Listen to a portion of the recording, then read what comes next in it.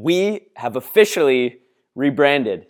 This is the first episode of Gripped, and I couldn't be more excited to have a top 25 under 25 environmentalist, TEDx speaker, co-founder of Pick Waste, and my good friend who's been traveling all across the country delivering keynote speeches to youth audiences about the power of small, consistent actions.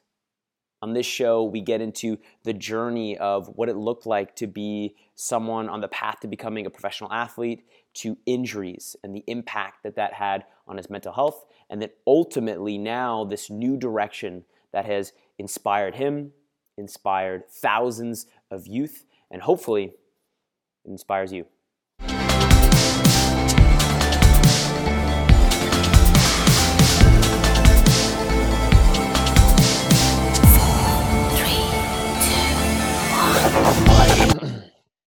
This is Gripped. Sam, welcome to the show.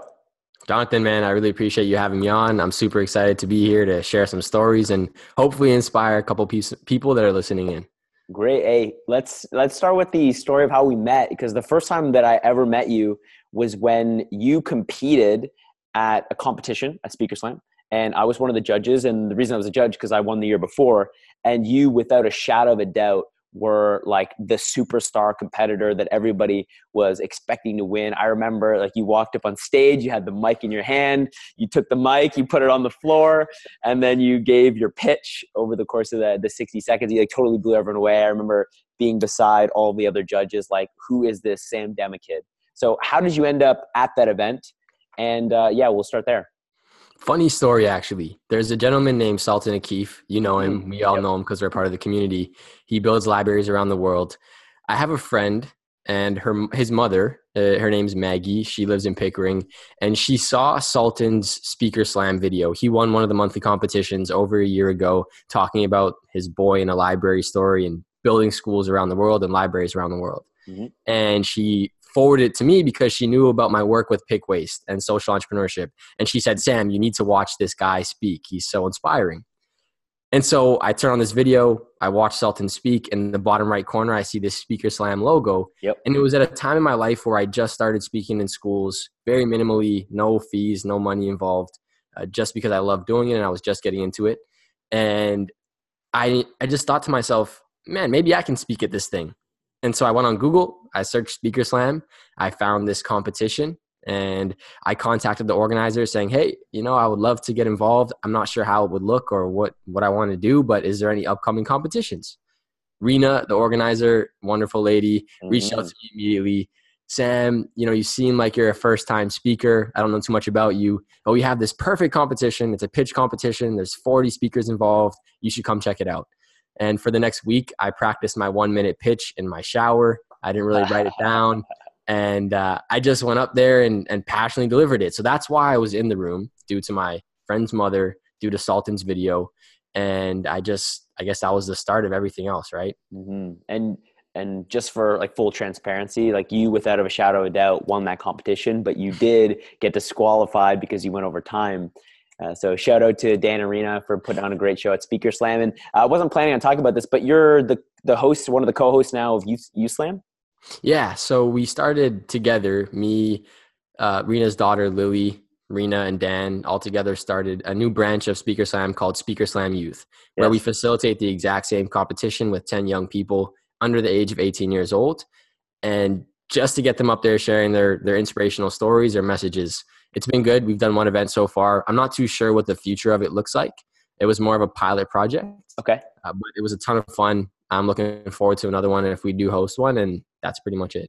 Yeah, and quick plug, if anyone listening has a youth that has an inspiring message or is aspiring to be a speaker in any capacity, you should reach out to Sam. But it's cool that this is almost coming full circle, because didn't Sultan's daughter win Youth Slam?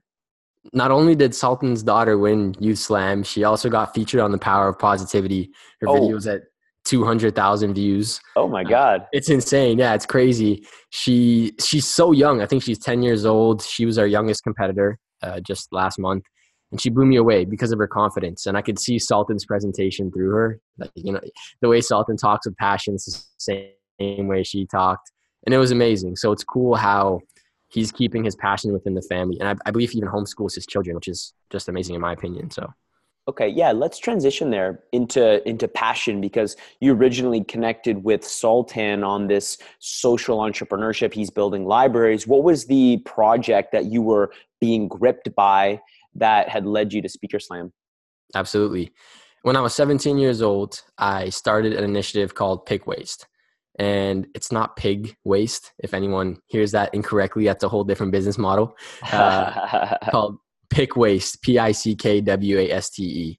And I didn't start it just because I felt like starting a project. When I was 17 years old, I had a grade 12 world issues teacher. Shout out Mr. Loudfoot, Michael Loudfoot. He was very passionate. Another common trait among him that was among Sultan and everyone else that really impacted me. And every day he would stand up in front of our classroom and basically scream, saying, "Who has the power?" And some kids would be on their laptop on Amazon, shopping for clothes. I would be glued to my teacher. And his whole semester was teaching us the lessons that he learned throughout his 60, 70 years of life. And in terms of world issues and history. And he didn't have a curriculum. There was no textbook. It was just his personal thoughts. And there was this one day in class, April 2017, where he spent the hour and a half breaking down the lives of figures in history. And of course, he did it at a surface level. You can't break down someone's life in an hour. But what he did was he wrote their names on the chalkboard. It's funny that he had a chalkboard. Underneath their names, he wrote down their greatest accomplishments. And then underneath their accomplishments, he wrote down their actions. And then together as a class, we tried to figure out, okay, here's the things they did. Here are the people. What enabled each of these people to make such a massive change? Is there any common characteristics or traits?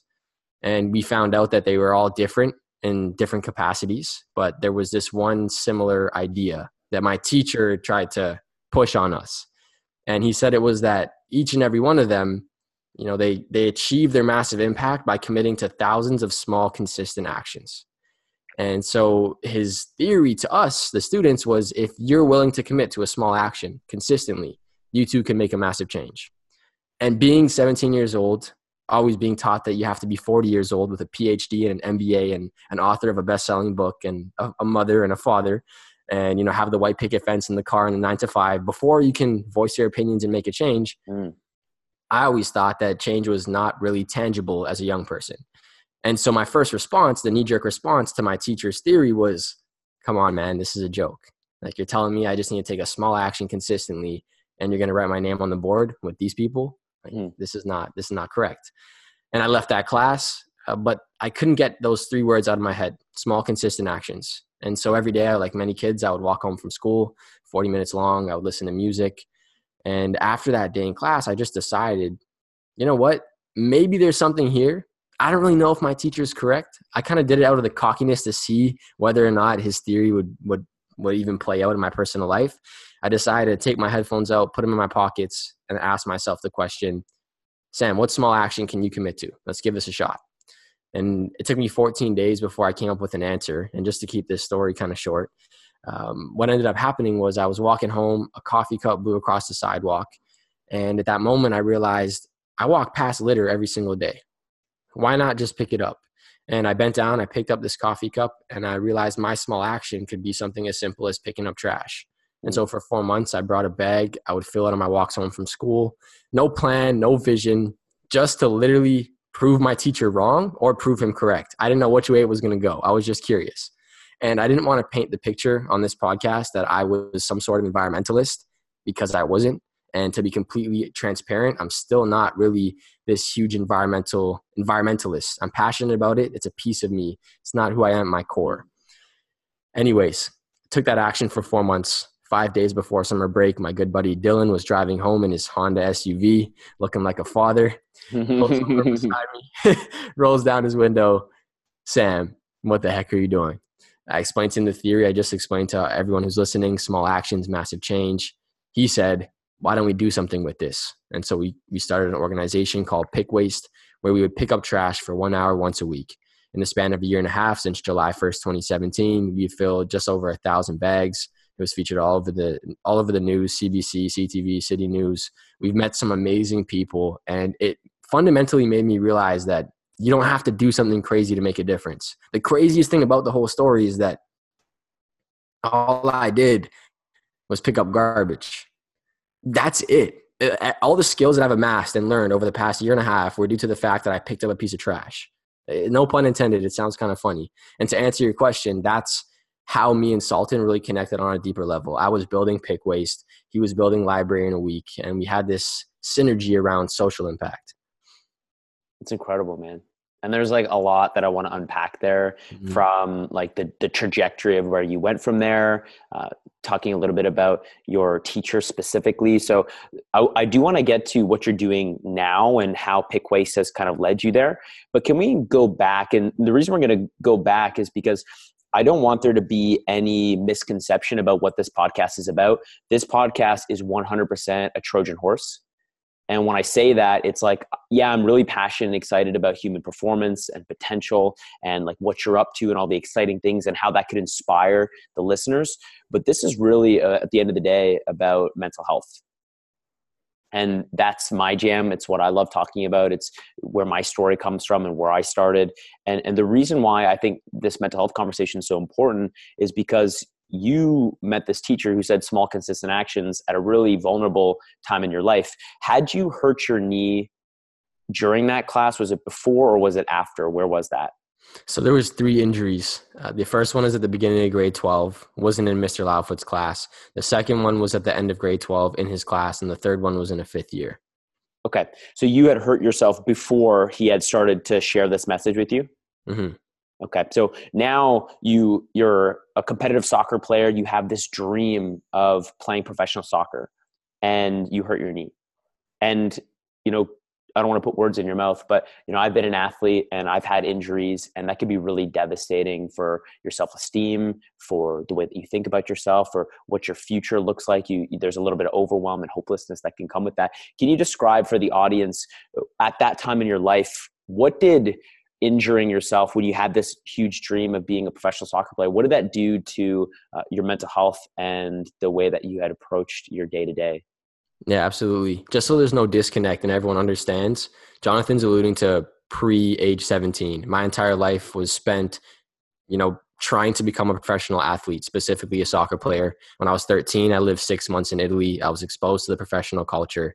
I came back from that trip and recreated that all throughout high school.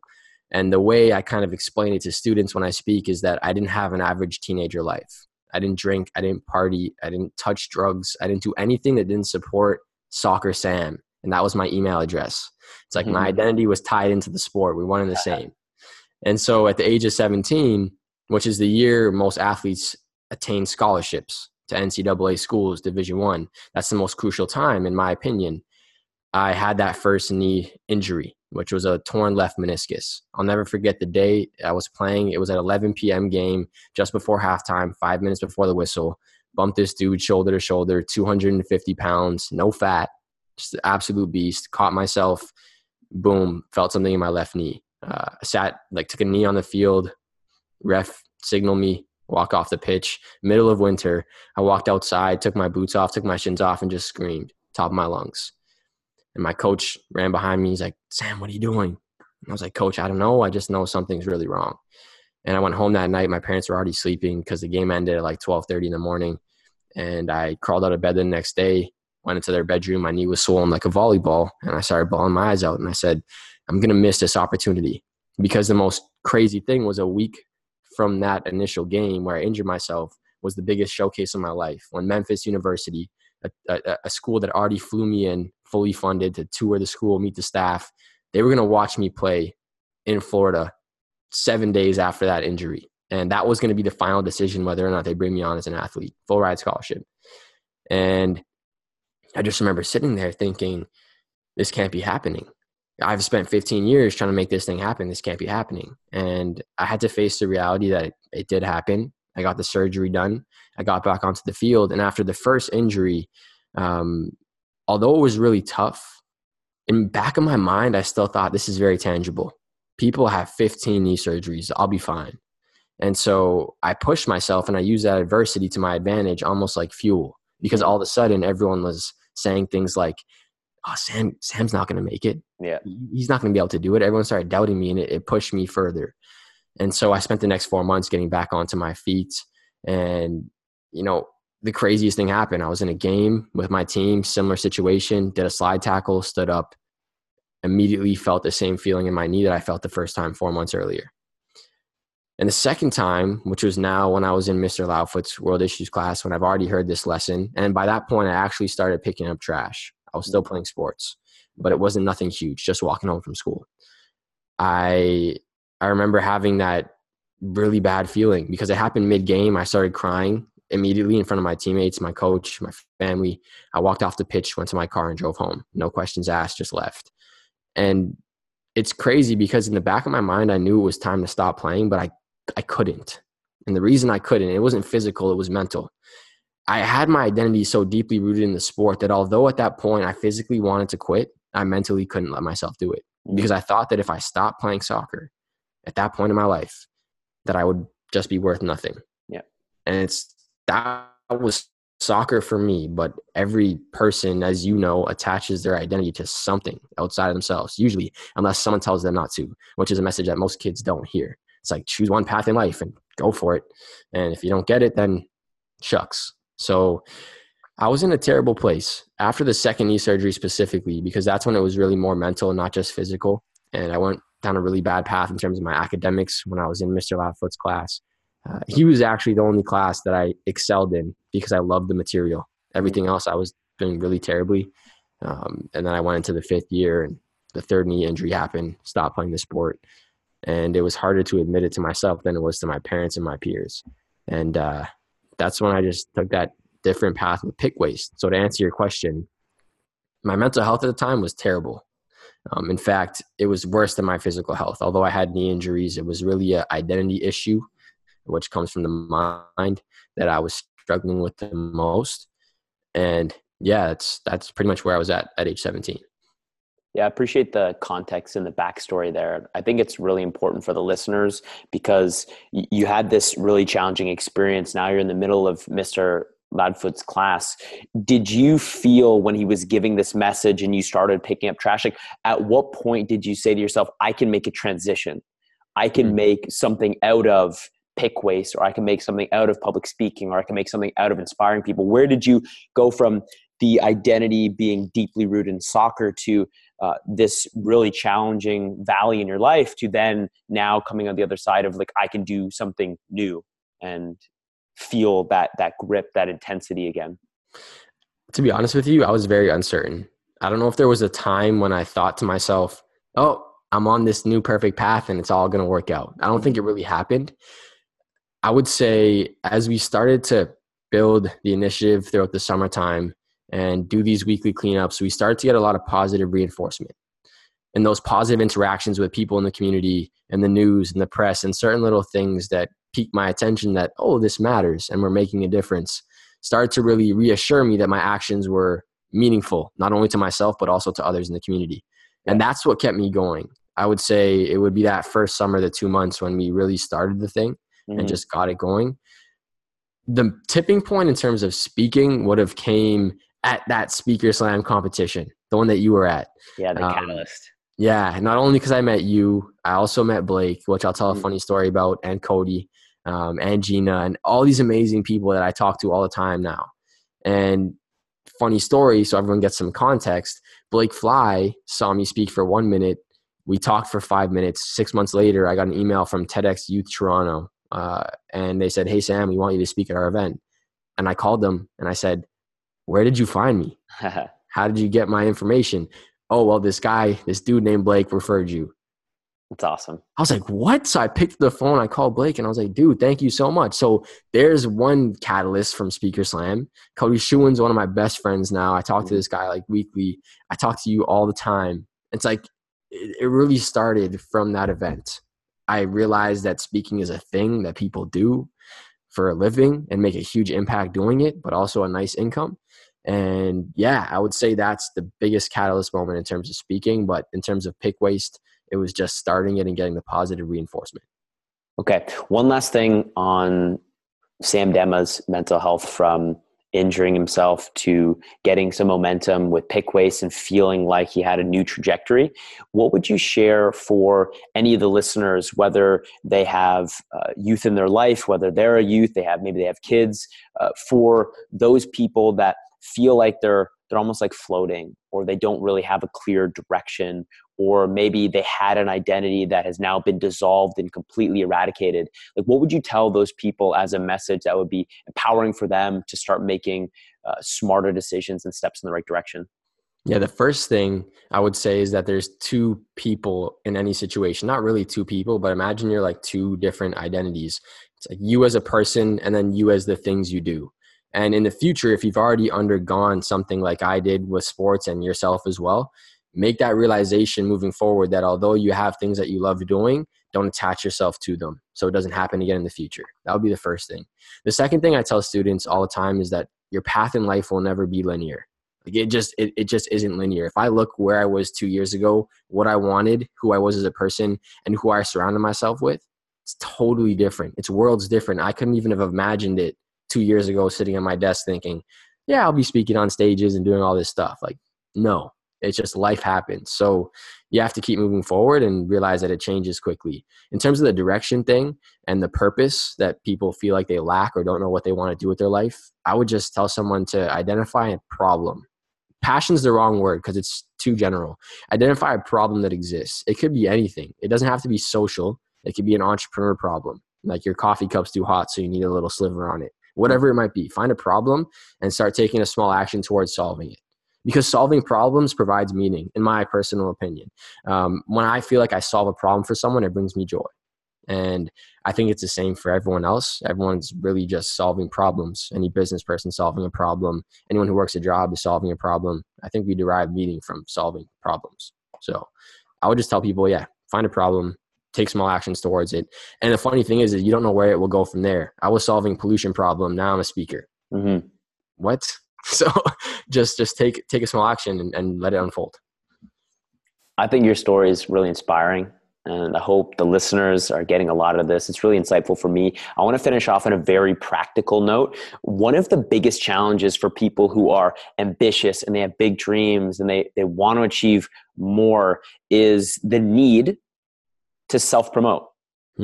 You need people to know about your message or your dream in order to impact them. You could have the best mayonnaise, but if nobody knows about your damn mayonnaise, nobody's buying your mayonnaise. And so one question I have for you is, do you know who Grant Cardone is? Yeah. Of course you do. The reason I asked about that is because he's like, when I look at who knows how to self-promote, Grant Cardone wants to be omnipresent. He describes it as he wants to be everywhere all the time, so you see him. So my question for you is, because it is a barrier for so many people that need to promote themselves, is how do you, Sam, get over the, whether it's challenges with ego or not wanting to look bad or feeling like you may be rejected by people? Like, how do you get over that mental hurdle to do self-promotion? Because I see you're doing it and I really admire it because it's so important if you want to get to where you want to go. So can you share some practical tips on how you look at that and then what you do to get over that hurdle? Absolutely. I would say the first thing is that, like you said, the mayonnaise example, I'm going to shift it to a speaking example just because I'm a speaker, you're a speaker. It makes sense to talk about it. Say you're a public speaker, but there's no videos of you anywhere speaking. There's no pictures of you speaking. There's no stories on Instagram of you speaking or talking about speaking. How is anyone ever going to know you're a speaker? The first thing to realize is like you need to be putting out the content or it's never going to happen. You don't put it out into the world, it won't find you. And so I realized that, okay, first, I definitely need to make content and post it. The second problem was, in my personal opinion, was thinking about what are people going to think when I post something? And that's a common barrier for everyone. Yes. And then you have to start asking yourself, well, who am I posting the content for? Because for me, social media is not about friends and family. Friends and family is very private and personal. I don't care about that stuff on social media. Yeah, I'll like my family's picture and whatnot, but I'm not having meaningful conversations on IG DM. Like I don't use that for, I don't use it for personal stuff. And so what it's for in my life is business, right? I look at social media as a way to drive business, but also influence people, whether that be students, parents, teachers, whoever. And how are you going to do that? By posting relevant content to the buyer and also the audience, which are students. And so when I reframed that in my mind, I lost the judgment piece because I didn't care what my friends thought because it's not for them. And I just said, okay, I'm going to post. The third thing I did was look at everyone else who's killing it in the space and what are they doing? Mm-hmm. And I just see everyone posting pictures of them speaking and then doing all these amazing things. And I just took the oldest lesson in the book. You want to be successful, take someone else's 6 steps and pop them in and try it out. So I added my little spin to it and gave it a shot. And I would say those 3 things are the keys. You just got to, firstly realize if you don't put it out there, no one's ever going to know. Second of all, reframe who you're posting the content for, because it's not for your family or friends. And if they're disappointed with you, tell them to unfollow you, because it's a business page if you're running it like a business. And then the third piece is just, model someone else who's already done it. And that's what I did. Sam Dema, you are, in my opinion, just an amazing example of what happens when you're gripped by some sort of project, some idea, some initiative. You're confident, you're charismatic, you're uplifting, you're changing people's lives. So I'm really appreciative of you spending the time with me here. One thing that I do know for certain is that because I'm asking the questions, I get to direct the podcast. I want to finish off with the same question that we always ask, and that's for you to share whatever's on your heart, whether that is something that you read in a book recently, a message that really inspires you, something that you want to impart on the listeners today that they can go home, they can let marinate in their minds and hopefully make a difference in their lives. The toughest decision I ever made in my life was to drop out of university. And everyone who's listening is like, oh, drop out of university. But it was the best decision I ever made. And the reason it was the best decision I ever made was because it was a gut decision. I listened and reflected on what I personally wanted, not what others desired for me. I love that. And so the piece of advice I would just leave here on this podcast is don't do things based on others' expectations, because if you do and you follow through, at the end of the day, they're going to be happy and you're the person living that life that you totally hate. Mm-hmm. Life is way too short. You have to follow your gut and do the things that you love doing. Don't live your life based on the word should. Live your life based on the words I want. And that should get you to a really happy place, regardless of what others think. Fantastic, man. Well, I know that I want you to continue to crush it because you deserve it. I'm happy that you're happy and that you're living life on your terms. Thank you so much for being on the show. I hope we get to do a round 2. For everybody that wants to find you on social media or they want to connect with you, maybe we've got an event host that wants to reach out and have you go to one of their schools, which I highly recommend. I've seen you speak. You're powerful and you do make a difference. Where can people find you? Absolutely. So typically I would drop a social media link. To be completely honest with you, I don't really like social media. It's a business platform. If you were really intrigued by this conversation and want to chat, send me a message. My phone number is 647-991-3187. Call me, text me, introduce yourself, and we can have a real conversation on there. If you're a teacher or a counselor or a student wanting to bring to your school, just go on samdema.com, SAMDEMMA.com. And you can find everything there as well. Thanks, Sam. This was a blast. Thanks, brother.